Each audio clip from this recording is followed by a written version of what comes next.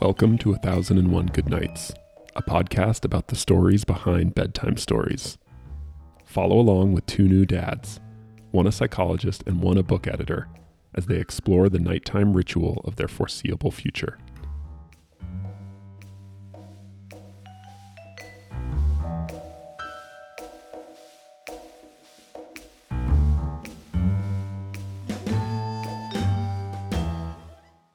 Hey, Ben. Hey, Nick. Let's talk about The Girl with a Brave Heart. Yeah, let's do it. So this was a recommendation from Barbara over at Storybook Village of Pentwater. So grateful to her for that. And I don't know, it's a really interesting story. I think it's like a lot of things in children's books. There's a lot of familiarity. Like it's not, in some ways, it's like a Cinderella type story, but it's a tale from Toronto, so it's a little bit different. And there's a few different twists. So it has kind of that fairy tale folk feel to it, but it's not quite what you would expect. I mean, like many folk tales, it starts off and like Cinderella, there's a girl with a uh, wicked stepsister and wicked stepmother, and she's ill-treated, and she has a ball of yarn that belonged to her mother, which goes missing, and then it rolls into a neighboring house. And when she goes there, there's this old woman who sets her a series of tasks. But instead of obeying the tasks of the letter, so the tasks are things like destroy everything in this garden and cut off all my hair. But instead of really observing those exact instructions, the girl tends the garden and combs the hair. And then afterwards, the woman tells her to bathe in a pool. And then after that, she has this sort of dramatic physical transformation where she becomes astonishingly beautiful. And then when she goes home, naturally, the wicked stepmother and stepsister plot to do the same thing for the stepsister. And the stepsister goes and happily and impatiently just smashes everything in the garden and cuts off the hair, just trying to rush through to the beauty treatment, and then is punished accordingly, and becomes exceedingly ugly. And so the moral of the story is that the Shiraz, the girl with the brave heart, she wasn't listening. She wasn't just obeying the instructions. She was sort of feeling empathy for the old woman and seeing what was in the old woman's heart. And that's why the jumping in the pool afterwards revealed sort of her inner beauty. Does that sound like a summary? Have I mangled it too badly? No, it's perfect. Yeah, I think that captures it. And so, like I said, it's pretty familiar in that, it's there's this encounter with this kind of mystical figure. And I love stories where there's sort of a series of Herculean tasks that you have to perform. And I feel like there's a couple different categories in which books fall into. Sometimes they're performing these tasks to prove themselves to somebody. Maybe they're trying to win the hand of a prince or a princess, and so they're trying to show themselves worthy. Mm-hmm. Or sometimes it's because they're sort of a selfish brat and they need character development. And so by doing these sometimes seemingly meaningless tasks, they learn important life lessons, and they are granted a level of maturity. So, I mean, I always think of and there's always that moment, like in the Karate Kid, where he realizes these simple chores have actually been training him all along, for self-defense. And this one's neither, though, because it's just she is already a good person, and it's not like she's trying to win anybody's approval. She doesn't really set out to become more beautiful, and ultimately, like, it's not like her beauty. I don't know. Like, is she treated better by her family after that? I guess the reward is just the beauty and what, like, does she really? I guess she improves her lot by becoming more beautiful. But, and what do you think? Yeah, I mean, that kind of struck me about this is that it, like you said, it doesn't hit either of those two kind of classic formulas where the protagonist either proves something or learns something or grows themselves. Like, she stays kind of static. There isn't really, and even the tasks themselves they look arduous. It's like cleaning up this horrifically messy kitchen and redoing this garden. Um, but she's already been doing all that kind of stuff for her evil stepmothers, Right. and so she even says in the book, like, basically, like, it's not that big a deal. I'd be happy to do it. And so that I don't know how I feel about that exactly. Like that she doesn't really does she overcome any obstacles?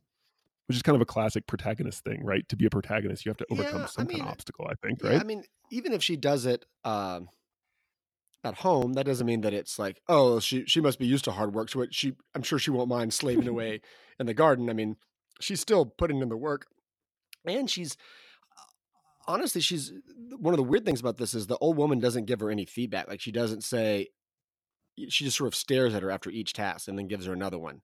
So she Right. has to sort of trust to her intuition that she's doing the right thing by deliberately disobeying the instructions.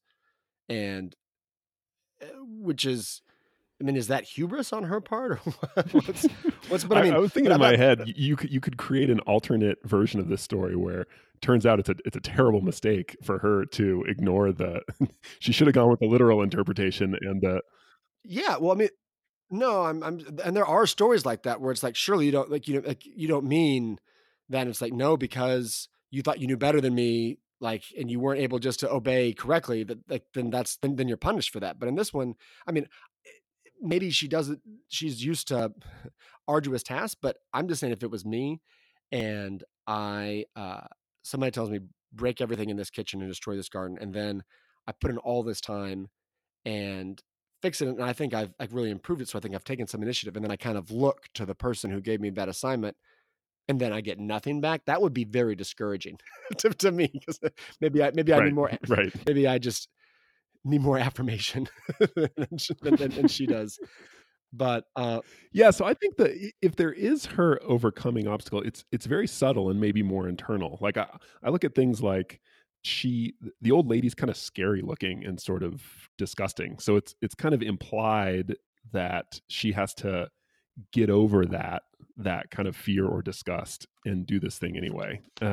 Which is sort of it's like an inner struggle or challenge, right? But it's not fleshed out at all. Like it's not described in the narrative. It's very subtly kind of alluded to. yeah, though she does say like this old lady looks scary, but she has kind eyes. right, So I mean, there's you get the sense that the thing about her is that she does see through to the inherent possibility in things in a way that her sister certainly does not. You know, that she looks at the garden and it'd be easier just to just kind of weed whack the whole thing.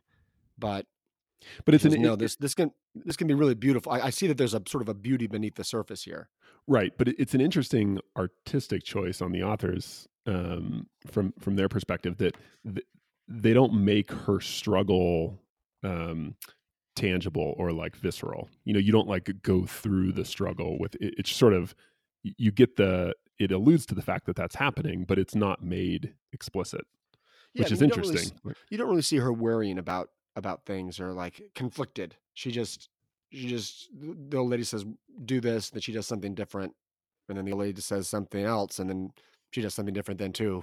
Like so, Right. And it's almost like the story is like it's sort of just setting up these two different versions.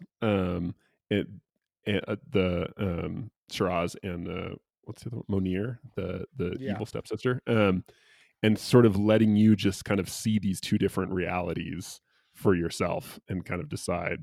And it doesn't really let you decide because it tells you at the end, right. obviously, which one's kind of the correct version. But um, yeah, it's just one way in which this is sort of an interesting take on the fairy tale. I think is that there isn't a big kind of obvious visceral challenge that the protagonist that you go through overcoming along with the protagonist.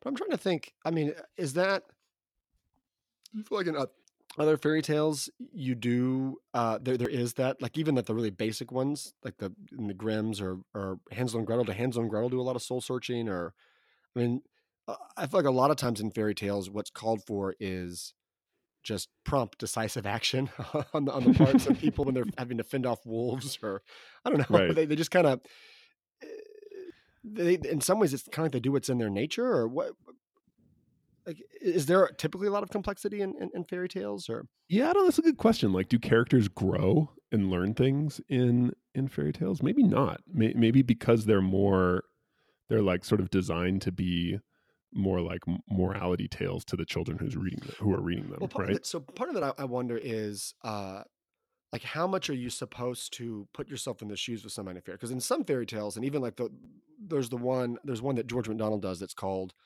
I think the Wise Woman or something like that is one of his stories, and in that one there's a spoiled princess who uh, sort of what is it? She there's some phrase like she wanted everything she could have and everything she couldn't have, and so at some point like it reaches the point where she flies into a rage because she can't get the moon and her royal parents like give her a silver dish and she gets really upset and then she has to be kidnapped by this wise woman who takes her to a cottage and makes her do menial chores and Right. she sort of learns life lessons and she does improve. So in that one that's a fairy tale where people change and I think you're meant there's a lot of time definitely as a kid I remember thinking Yeah. I have a lot in common with Rosamund, this princess. Like I have she she really does she does chores pretty half-heartedly and then kind of like the evil stepsister in this story, she expects to be rewarded for when like she'll do the chores one day and the next day she's like, "What? I have to do the chores again? Are you kidding me?" So like, what am I?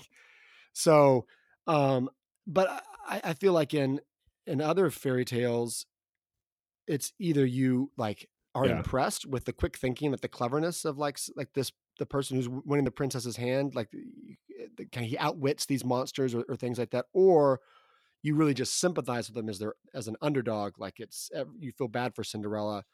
So when when the prince comes for her, you feel like that's like the universe is restored balance because she's been unjustly persecuted. So she doesn't really have to learn things. It's just like the word she just has to be recognized. Her inherent value has to be Right. recognized. So And there's that's not a sort of lot of what like character and that's what development there. happens with Shraz, right? Like what you see is her ability to kind of like see into the heart of the old lady and base her actions on that, not on the kind of explicit instrument. So it's kind of like an Right. empathy is kind of the quality that the story's highlighting, right? I think that's kind of typical. I mean, I think sometimes with fairy tales, there there can be complexity there, but they really want to make sure that you're not missing the main point, whether it's like don't go in the woods or have empathy. And so that's like the main thing you're trying to communicate. And you want to do that sort of as powerfully as Right. possible. Does that does that seem right? Like, and that's I mean, like there's no doubt about the moral of this about the moral of this story. And I think that's I mean maybe I think you that sometimes that bothers you more than it bothers me. Like I don't mind just like like just hammering home Oh, like a like a straightforward more. um yeah, well the ending is very explicit about what the moral is, right? And and to be fair, I think it's very explicit, which is kind of good because you could make a mistake in that, like it seems like Shiraz is trusting to her own intuition, but really it's because she says, "I listened to the old woman's heart," rather than just because I feel like there's a lot of Yeah, times when the moral of the story is, "I listen to my own heart," and that and then like right. I just held on to my own truth, and then that's how I kind of Well, navigated no, this. and But really, this and that's is where I think the story should have the ended there. That's the second to the last page, right? It right, says right, she listened to her own, and that's a really interesting. That's intriguing. Like it's enough of a moral. Like I think it is kind of a moral, but it's also not. It's not super explicit either. But then it goes on to this other page where it talks about how um, it describes how the pools work. They don't change people who dip into them. They make them look the way they feel on the inside. Um, and everyone remembered Shiraz, the girl with the brave heart, who listened and had understood that when people are sad, they do not always know how to ask for what they need. So that to me, what I don't like about that is you're that can be shown and is shown in the book, and so it feels a little tacked on um, at the end to me. And maybe that's good. Maybe it just like you said, maybe it's nice to have the point kind of like reinforced, but I don't know, something about it kind of makes me squirm a little bit.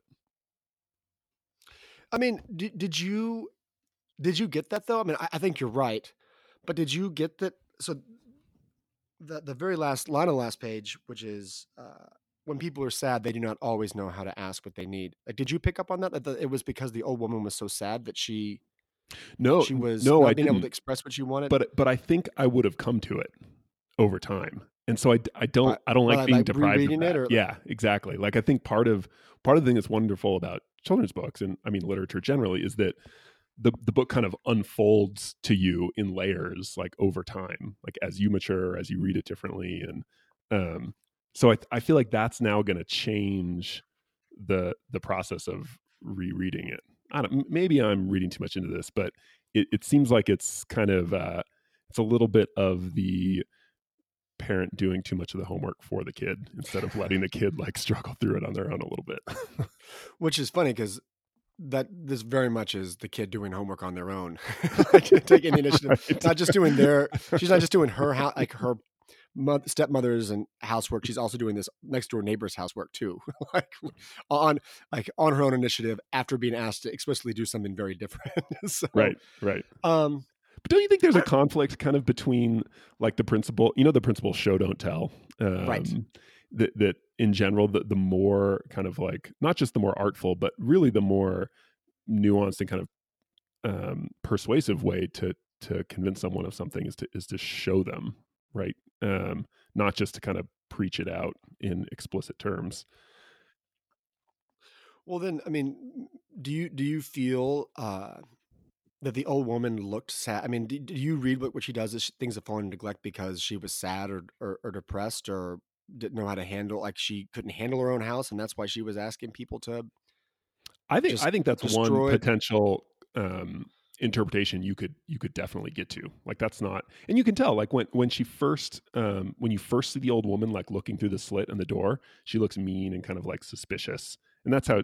But then as it go, and she looks sad when she's in the kitchen. Right, But then by the end, when you see her giving the ball, like when she's looking in the mirror and Shiraz is combing her hair, she starts to look kinder, right? She's kind of right. like opening up. So I don't think that would be a hard interpretation to get on your own necessarily. But that is certainly a more complex. I mean, that's different than just I saw her kind of inherent kindness, and so that's why I had her inherent goodness, and so that's why I did this. As to like, as opposed to I realized that her telling me to destroy all these things was actually a cry for help, and that's why I responded differently. Um, yeah, I guess it just I kind of I would prefer to get there on my own, or I would risk not ever getting there in exchange for the experience of being able to get there on my own and not have it sort of said explicitly. Have you so and do you think that's something that like children pick up on too? Like I think because sometimes I feel like as someone who has not written a children's book, the concern is like maybe you can get there if you're an adult and you're reading it several times, but are kids going to pick up on this? That especially because like for kids, they just accept things in the most literal sense. Like if you know, it's hard for them. Maybe they subconsciously understand that like somebody's acting out because they're angry or sad, but that's a pretty complicated thing. I feel like that it takes sometimes even adults don't figure that out. They can go their whole lives and not figure that out. Yeah, I don't know. I'm not that concerned with my kid getting like a specific message out of a book. Like I think there's this great quote we talked about it all the way back in episode 1 with Caps for Sale. The author Esfir Slobodkina, I Yeah. think, she has this quote about why children's books are important, and is because they leave these sort of like these aesthetic and moral kind of like marks on our kids, that they're not like instructions, they're not like explicit kind of ideas, but they're these impressions that get left on you, and they're kind of fuzzy, and they evolve with you over time. And And I maybe think it's impossible for you to trace that back, but do you have any like stories from your childhood that you feel like you've now with 30 years to think about them, like a subtle moral or a subtle message has borne fruit like, all these years later? I mean, that's a pretty hard thing because even like fairy tales like Cinderella, like I don't even know how I encountered Cinderella, the story of Cinderella the first time, and so it's so kind of entangled with cultural elements and other stories and things like that. But I mean, can you think that I th- can you think of any stories that kind of had that kind of effect on you? so an example for me is The Hobbit, and one of the kind of themes or tensions in the book is Bilbo is a little hobbit, and he really likes his comforts, his like creature Yeah. comforts. He lives in this nice, beautiful little home, and he's got his tea, and he eats 15 times a Right. day. Like it's really nice and comfortable. But then he finds himself off on this terrifying but ultimately amazing adventure. And so the Hobbit doesn't like go into talking about like why it's important to leave behind your comfort sometimes and go off on adventures, and that it leads to growth and blah blah blah. But I remember even to this day and as a kid thinking about that, like feeling that tension in myself, like that a lot of times it's easier to just kind of like roll over and stay Sure. in your cozy bed, and but that there are great things to be had from giving that up and going after adventure too. So I feel like that's one of those kind of vague like impressions got that stuck in me, that wasn't like explicitly fleshed out, Okay, that's but interesting. But was does still that mean important. that like you uh you sort of like, is it ever you said, well, today I'm not going to lay in bed because remember what happened to Bilbo? Or is it just like you that kind of tension resonated with you?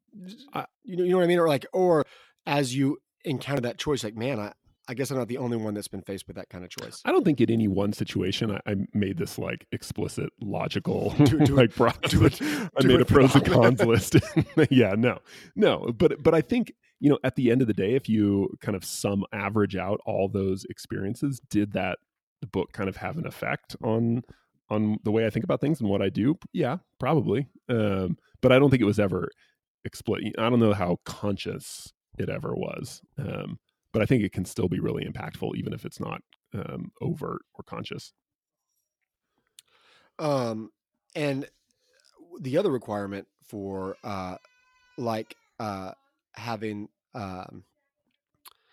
the like for being able to like get the moral of a book like this without explicitly saying the last page is I feel like spending time with it. And I do feel like this is the kind of book that you can spend some time with. I mean, one thing that we haven't talked about is Yeah. that it's beautifully illustrated and that there is really a lyrical quality to it. I think like the way the story is told. And maybe that's because it's so simple and it just kind of goes frame to frame. But I mean, the author's a singer, and so maybe there's almost even something I think of just kind of the way that, I think it came up as a story that she was telling her own daughter, and so Mm. it really does feel like a story that, like even though it's a new book that was written like in the last 10 years, it does have that kind of rhythmic, passed down, kind of oral tradition kind of feel to it. Hmm. Yeah, and that they're and well, that's what one of the strange tensions to me is that it's got this very organic, kind of natural feel to it. Like it's a story that's been passed down through someone's family for generations and generations. But then and I don't mean to keep harping on this the No, last no, page there, no, but no. it This is feels if tacked something bothers you on. about it, yeah. Like it feels like an editor said you should add another page kind of explaining what this is really about. So and I don't know, maybe that's important, maybe that tension is there for a reason, but it seems to yeah, it seems at odds with the quality of the rest of the book. And maybe that's the thing that kind of bothers me, is that it doesn't seem to fit. um Yeah, I mean, I would say that I think I'm clearly not as bothered by it as you are, but I think that if I was going to suggest an edit, I would have sort of rolled that very last line of the last page into the last line of the second to last page, where she sort of says, oh yeah. "I listened to what was in her heart, and that's why I did things differently, and I could tell that she was sad, but didn't know how to tell me that." Hmm. Yeah, And then totally. mic drop, and then rather than kind of pan Right. out and then kind of reflect on it with that all the text on the last page. Hmm. Yeah, it's But interesting also that I think it's you fine. Like, um this is talking about, this is a book you could spend time with. I only got this book about a week ago, and this really separates 4-year-olds from 2-year-olds in my experience. oh, So my interesting. 4-year-old loves this. Like Well, she, I mean, does she have to do chores multiple right? times Because per day. even a couple of years ago she was watering plants, and so maybe she just like housework Really, maybe. it really resonates. um, no, but I think it's a longer book for sure. I mean, this one takes us closer to 15 minutes to read instead of our usual kind of 5 to 7 minute reads. and it obviously there's some sort of hard limit there for my kids because my 2-year-old gets lost pretty and gets distracted, but Elena definitely follows and can sit through it and wants to, and not just once, but we've probably read it 12 times in the last 6 days or so. Wow. Well, that's a strong recommendation. Yeah, no, totally. And would you finish? So if you've read it that many times, has she picked up on the next door neighbor seems sad? Like, does she talk about that, or does she? I don't know. And this is an interesting, like, the act of bedtime stories and reading kind of topic. But I personally am not a big let me ask my kids questions about the book after we read it kind of person. Yeah. I mean, I know it's like good for their reading comprehension, and I'm sure there's all sorts of other benefits to doing that. But I'm a little more laissez-faire, and I just sort of like reading it to them, and I don't really know what's going on in their mind necessarily. And we talk about it a little bit, but she doesn't interrupt you and ask, because for Jack sometimes it's very important for him. Like, he will say, "Why is this person sad?" or "Why is this person happy?" And we have to sort of talk about that before we can go to the next page. And sometimes it's like, Jack, they're not neither sad nor happy, but he kind of wants them to be one or the other. He wants to know. Yeah, I would say in general, my second daughter does that more often, and I'm not sure if that's her age yet. She's 2.5.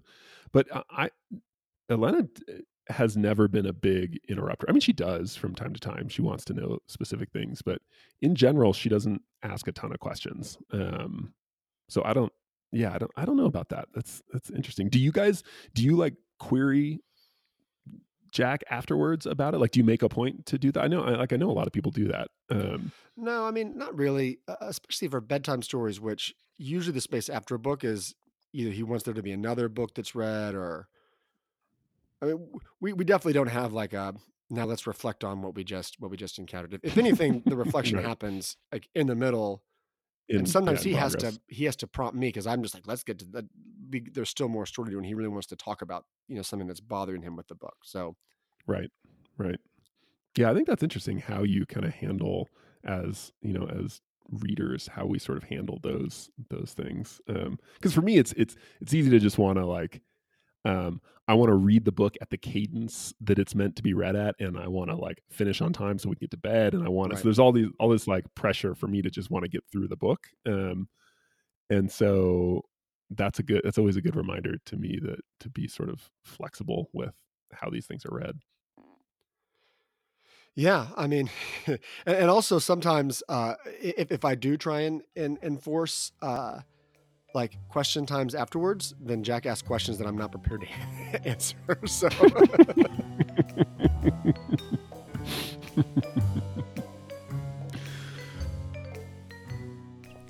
hey everyone, we hope you enjoyed this episode of 1001 Good Nights. If you want to learn more about this book and other bedtime stories, check out our website at 1001goodnights.com. That's 1001goodnights.com. Be sure to sign up for our monthly email newsletter to get updates about upcoming seasons and other new content. Finally, please help us out by rating the show on iTunes. This helps spread the word about the show and get it in front of new listeners each week.